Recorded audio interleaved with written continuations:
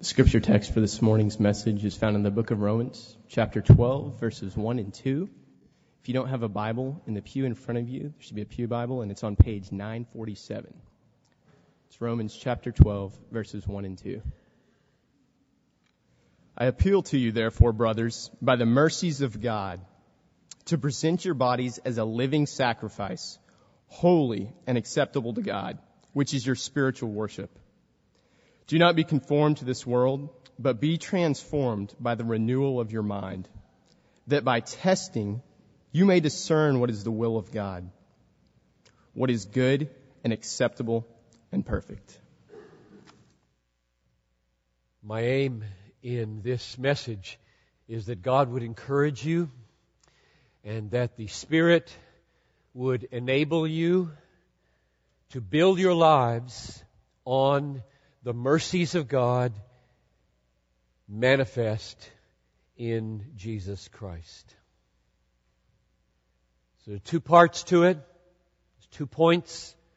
The first one is that you build your lives on something. That's point number 1. And second, that you build them on the mercies of God. So let's pray and ask God to encourage us and the Spirit to come and enable us to do that. When a president dies, as the beloved, sometimes revered and sometimes hated Ronald Reagan did yesterday, a nation should be sobered, Father, and we ask that we be sobered. Whether 93 or 33 or 3, to die is an awesome thing. And so as we look upon a man's body in the next several days and contemplate a life lived and a death died and an eternity entered, I pray that our nation would be sobered, that we would number our days and get a heart of wisdom, and that seeing that we will all very soon face an infinitely holy God and Judge, may we now, this morning, understand the call to build our lives on His mercy, lest we meet Him in wrath. So God, come and help me. And help us to listen to your word. Would you, by your power and Spirit, enable us to be saturated with the mercy of God and built upon the mercy of God and display the mercy of God to the glory of the mercy of God manifest in Jesus. In His name we pray. Amen. Point number 1, build your life on something. Now, the place that I get that as I launch into chapter 12 is from the word therefore in this first verse. I appeal to you, therefore, brothers, by the mercies of God. That's all we're going to look at this morning, is that phrase. I appeal to you, therefore, brothers, by the mercies of God. And I want us to understand the fullness of the implications of the word therefore. How do we use the word therefore? We'll give you 2 examples from the life of our church and our mission. First, on April 28, the day before I left, the church gathered and voted 315 to 39 to move forward with Treasuring Christ Together. A vision of spreading a passion for the supremacy of God in all things, for the joy of all peoples through multiple campuses, church planting, and a global diaconate.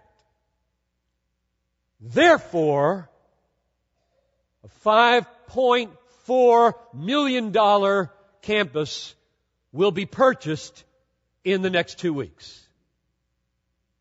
in Mounds View. That signature that goes on there, probably from Tim Johnson, didn't come out of nowhere. It doesn't hang in the air. It's not rootless. It's built on something. Years of praying, dreaming, experimenting, struggling, thinking, visiting. Months of planning, struggling, praying, studying, designing, thinking. Weeks of communicating. Days of refining and tweaking, and then an hour or two of robust discussion, and then the best people in the world you could ever disagree with, voting 39 against it. Love every one of them. Can see right into their heart to know the good thoughts they had. It's just a wonderful thing. All of that. And now, therefore, we're moving. That's the way we use it. This movement over the next couple of weeks to sign on the dotted line, to gather in whatever down payment you give and move is built on something. And so we say, therefore, we're doing it. I'll give you another example. We've got about 12 of our folks in Fortaleza, Brazil right now. It's on the northeastern coast. My wife and daughter are one or two of them. Noel and Talitha flew to Rio first to visit Linda Oatley. Linda is a missionary to street kids in Rio. And Noel wanted to see that, be a part of it, encourage her.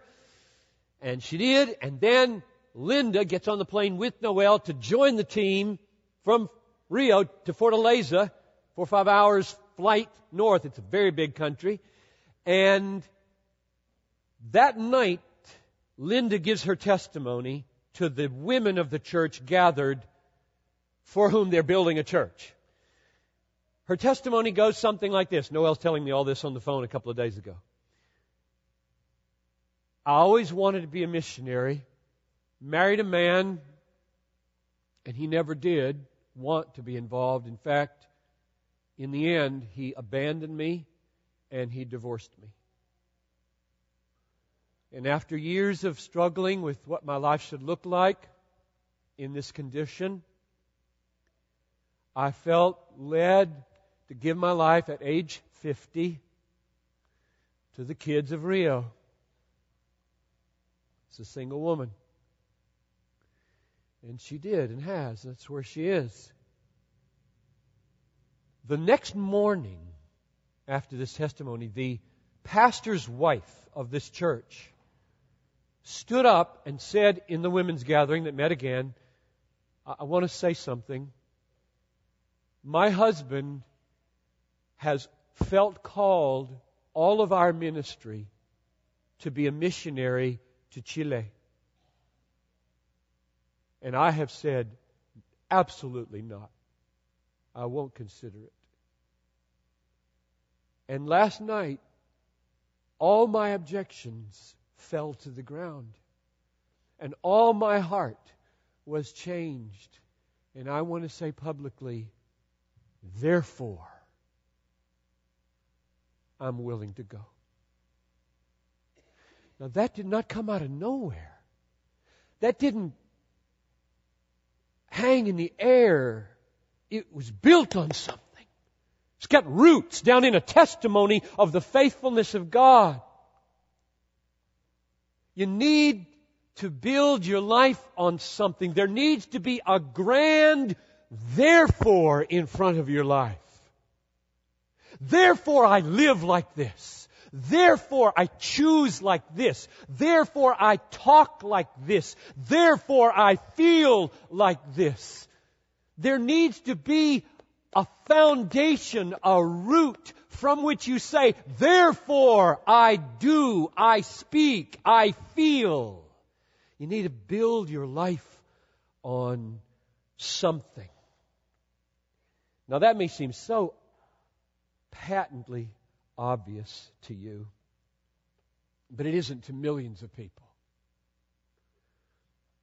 Paul is turning from chapters 1 to 11, theology to ethics now, doctrine to life, morality, doing, feeling, thinking, information about God, wrath, sin, death, Christ, death, resurrection, Spirit poured out, faith, justification, progressive holiness. Therefore, I beseech you, by the mercies of God, live this way that I'm going to describe in chapters 12 to 16. Build your life on something. Now that may seem so obvious to you. Let me illustrate why it's not obvious and then give you one application for your families. I've been reading about Hinduism, and I want to quote a paragraph from an article by Herbert Hoffer to show you that there are about 800 million people in the world at least who do not agree with this therefore, or even the worldview behind using therefores. Here's the paragraph. The proper name of Hinduism is Sanatana Dharma, or the eternal way of life.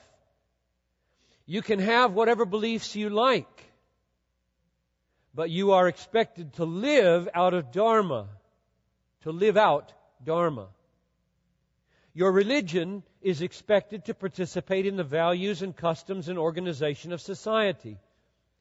If a Hindu finds you to be a person of character and propriety, it does not matter to him that much if you have differing theological beliefs. What matters first and foremost is that you are a person of Dharma. Within Hinduism itself, one can identify hundreds of different religious traditions. End of quote. Here's the point. The worldview represented by that paragraph and the worldview represented by the therefore in verse 1 of Romans 12 are infinitely different. In Hinduism, there is no 11 chapters with objective truth about God, His character, nature, with contours. This is out, this is in, this is true, this is false, this is good, this is bad, this is ugly, this is beautiful. And sin, and Christ, and cross, and resurrection, and spirit, and faith, and life. There is no 11 chapters followed by, therefore do Dharma. There are two totally different worldviews here that say what you believe about God, Christ, death, life does not matter. Fit into the Dharma of this society. Those are two totally different ways of viewing the universe. And you need to know that the Bible has a worldview encapsulated in the word therefore. And you may not want that worldview, but that's the biblical worldview. There is truth in chapters 1 to 11. There is life in chapters 12 to 16. And there is a massive therefore in the middle. Build your life on something. Have a worldview that says, I will know truth and I'll build on it. I'll root in it. I'll stand there. I'll change my behavior. I'll change my emotions. I'll change my words in order to sink my roots in and live out of a truth. That's a worldview. It's a way of approaching life that millions of people... I simply pick on the Hindu religion because I was reading about it. I could use America. Right? I could use postmodernism, relativism, and talk about the same disinterest in therefores. You can have your own views, just do what you feel like. You don't root your behavior in a grand 11 chapters of theology. You root your behavior in what you feel like doing. Just don't hurt anybody. Those are two different worldviews, and it isn't just Hinduism from which the biblical worldview so radically differs. Let me give you a reason why the Bible has the therefore where it does, and then the application to your family. The reason the Bible has a therefore at the beginning of verse 1 of chapter 12 that says, because of that, because of God's mercy in Christ, therefore I'll live a certain way. Because of God's mercy in Christ, therefore I'll talk a certain way. Because of God's mercy in Christ, therefore I'll feel a certain way. The reason that therefore is there is that the point of Christianity is to magnify the beauty of the mercy of God in Christ. The point of Christianity is to make beautiful, to look good in the world, the mercy of God manifest in the work of Jesus Christ. You exist to make Jesus look good. You exist to make God's glory shine. Therefore, if you choose your lifestyle without reference to the glory of God in Christ, how will that happen? It won't. The reason our lives can call attention to the beauty of God is because our lives are rooted in and shaped by the first 11 chapters that display the glory of God in Christ. Hinduism does not have this goal. No other religion has this goal. Namely, to exist, to magnify, to display, to glorify, to make much of the mercy of God revealed in Jesus Christ crucified and risen. That's the only reason we exist. Therefore, if there's no therefore at the front of your behavior built on Jesus, how's your life going to show Jesus? It can be as morally squeaky clean as you want, and Jesus will get no credit for it. The whole meaning of Christianity hangs on the therefore. Because we exist to glorify Christ, therefore our lives must be built on Christ. And if they're not consciously built on, rooted in, shaped by Jesus, He gets no glory for our life. This is huge. This is absolutely huge. Application, parents, single people who love kids and get in their lives. Teach your children from the earliest days the meaning and the worldview contained in therefore. Which simply means this. It is not Christian parenting to say to a kid, just do it. That's atheistic parenting. Just do it has no therefore at the front of it. And therefore does not teach the child to root his or her behavior in Christ, in the gospel, in the mercy of God. If you develop a kind of legal list and say, this is what you do to belong to this family. This is the way we do this. Just do it. I said so. If authoritarianism trumps theology, you won't raise Christians. You'll raise moral prigs who probably will never be able to understand the gospel. From the beginning, we must say, because of this in Christ, therefore, obey Mommy. Because of this in Christ, therefore, don't hit your sister. Because of this in Christ, dress like this. Because of this in Christ, don't go to that party. Because of this in Christ, don't watch that movie. Because of this in Christ, spend your Friday night in the city serving the poor. If we don't talk like that, what kind of children will we raise? Build a worldview into your children that doesn't ask the question when they're going off to high school or college, what's wrong with it? What's wrong with this dress? What's wrong with this party? What's wrong with this show? What's wrong with this word? It's the wrong question. Don't teach them to ask that question. Teach them to ask, how can I so speak, so live, so feel, so that all the people who watch me will see there's a satisfaction in the glory of Jesus better than any party they've ever been to? That's the question. How can I so live as a teenager or an 8-year-old so that my heart is so satisfied with all that God is for me in Jesus that I make my decisions out of something. I'm not consulting my parents' list as I go off to college. I'm consulting the gospel. I'm consulting the cross.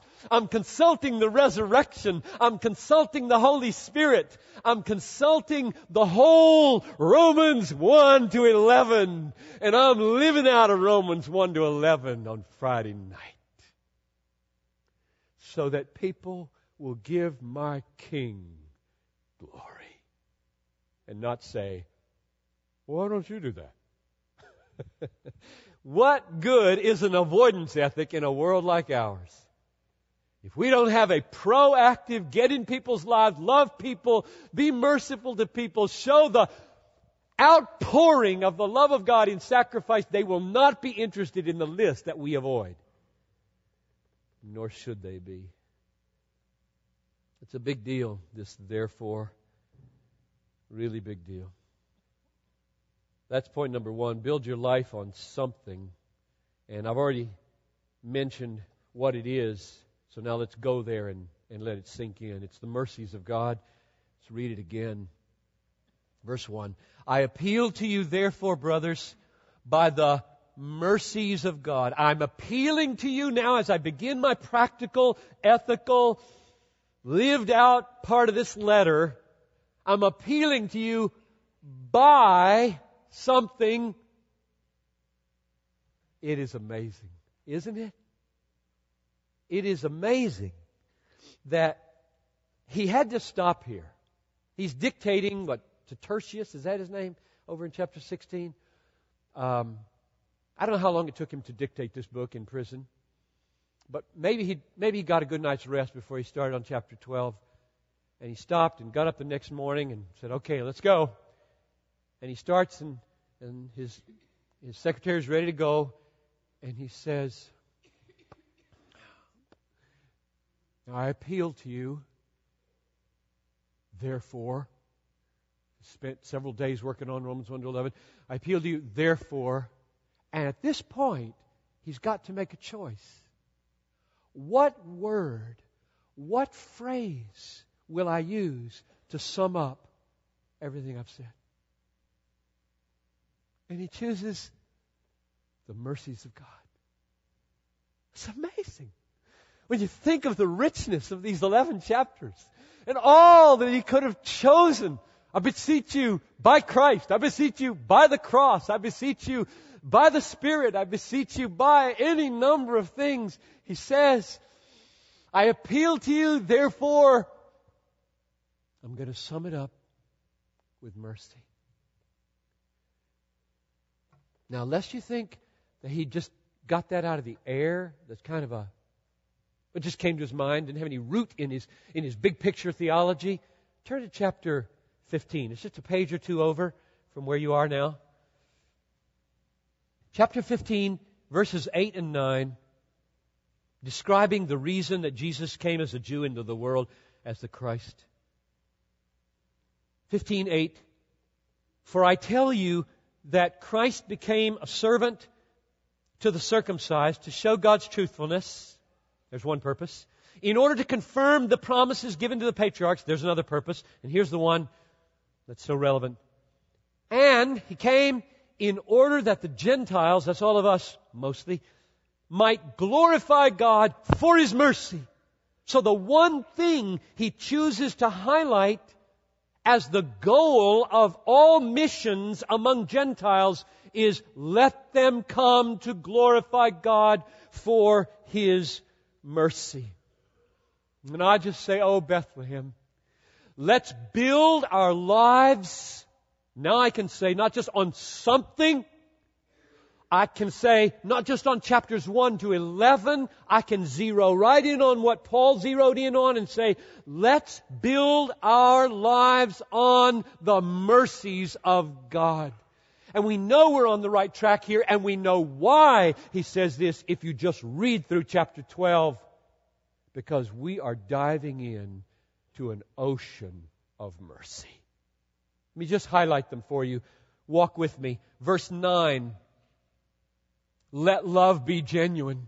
That's mercy. Verse 13. Contribute to the needs of the saints. That's mercy. Verse 14. Bless those who persecute you. That's mercy. Verse 15, second half of the verse. Weep with those who weep. That's mercy. Verse 16 at the end. Associate with the lowly. That's mercy. Verse 17. Repay no one evil for evil. That's mercy. Verse 19. Never avenge yourselves. That's mercy. Verse 20. If your enemy is hungry, feed him. If he's thirsty, give him something to drink. That's mercy. There's no doubt where this is coming from. He knows where he's going because he knows where he's been. And there's this great, therefore, because of the mercies of God, therefore, this is the life, Bethlehem, that we got to live. If we live like that, the world will know He's worthy. I don't think in that list, well, I guess there is. Repay no one evil for evil. I was going to say, in that list, there isn't a don't. There is. But it's mainly positive. Love, contribute, bless, weep, associate.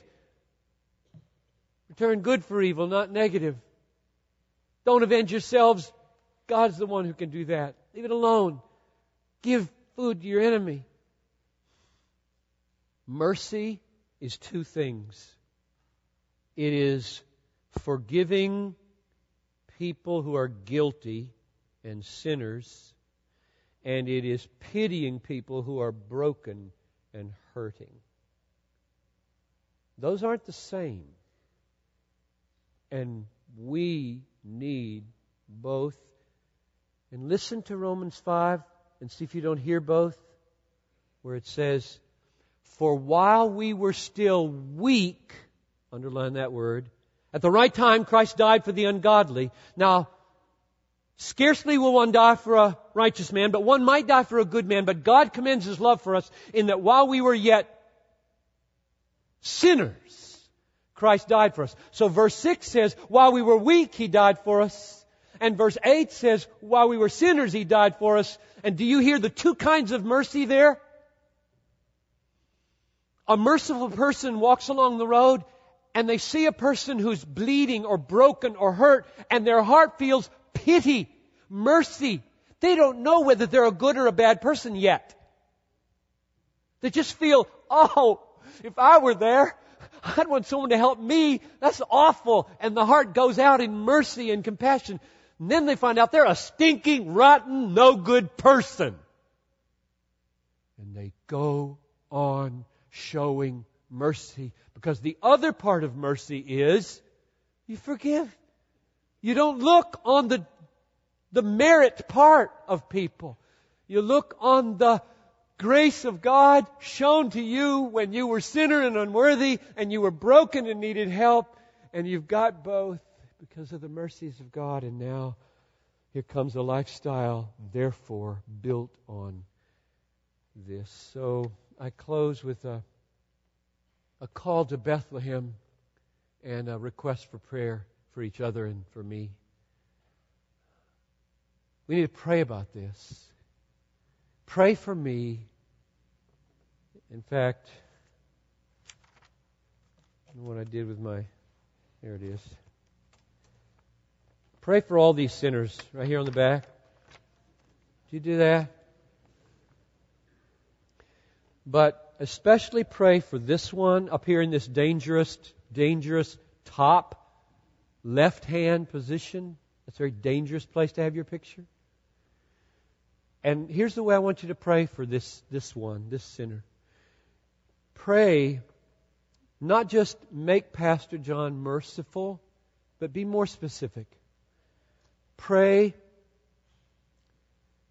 so saturate Pastor John with the mercies of God at the core of his being, deep down below consciousness, where unpremeditated words formulate, where unpremeditated facial expressions are formed, where unpremeditated grunts while you're reading the newspaper happen. Because those are the things that make my marriage hard. Right? If all of my life could be premeditated, I think I'd do all right. But most of our lives that we live at home, and probably most of the life we live everywhere, is unpremeditated and spontaneous, reflex-like. And therefore, if mercy hasn't sunk deeper than consciousness, we're probably going to spend a lot of time saying unmerciful things. So that's what I want changed in my life. I would like to be a more deeply merciful person. I think if I cross somebody on the road, if I run through the park while I'm jogging and I find somebody lying in the grass and they look like they need an ambulance, I really feel a lot of pity. And I act. But that's not enough. I want to have a work done. I don't know if it's my kidneys like the Bible says, or if it's my heart like the Bible says, or it's my brain. I don't care where it is. I just want God by His Spirit to penetrate deeper than He has, so that I become a better husband, a better father, a better pastor in terms of spontaneous mercy. And the last thing I think I would say is, here we go, Bethlehem, into treasuring Christ together really big time. We are pushing the bounds of stretching growth on so many fronts right now. You know what happens when a church does that? There are a lot of 12 midnight elder meetings. And when elders meet till midnight, they almost totally act out of spontaneity. You got it. Which means we need to do a lot of forgiving. And when a church begins to feel the push and the stretch to go to another place and give money and worship in fresh ways, feelings can be raw. And we're just at a season in the life of this church where this is the right passage for us. A lot of mercy needed to each other. So I ask you to give it to each other. Really give it to each other. And then the last thing, we're also a church that's not only stretching and pushing and fraying emotions, but we're a church with pretty strong convictions. What are you going to do if mercy hasn't shaped you to the core of your being and made you a merciful person? What are you going to do when you get slandered or when you get persecuted in some other way because you've taken a stand that this book is inerrant and authoritative and is the last court of appeal for every human being on planet Earth. And when you say marriage is one man, one woman, committed in faithful life together, and not two men or not two women, or what are you going to do when you receive feedback negatively because you raised the question, was racial justice done when the police were acquitted? Maybe, but what if just the question gets you in trouble? Or you say to a Hindu or a Muslim or a Buddhist or a Jewish person, there is one name given among men by which we must be saved, Jesus Christ, and there is no salvation outside of Him. And you're put in prison. If mercy hasn't sunk to the bottom of your heart, what are you going to do? You're going to get angry. That's what you're going to do. And you're going to fight. And you're going to demand your rights. And you're going to get in people's face. And there won't be much of Romans 12 happening in your life. Let's pray. Father, we're a needy people. And I pray now that You'd come, work down in me, mercy. And work in us as a church, mercy. And work in us as a public testifying people, mercy towards those who may be angry at us for stands we would take. Let us not return evil for evil. Just draw near now, I pray, and give us strength that we need. Through Christ I pray. Amen.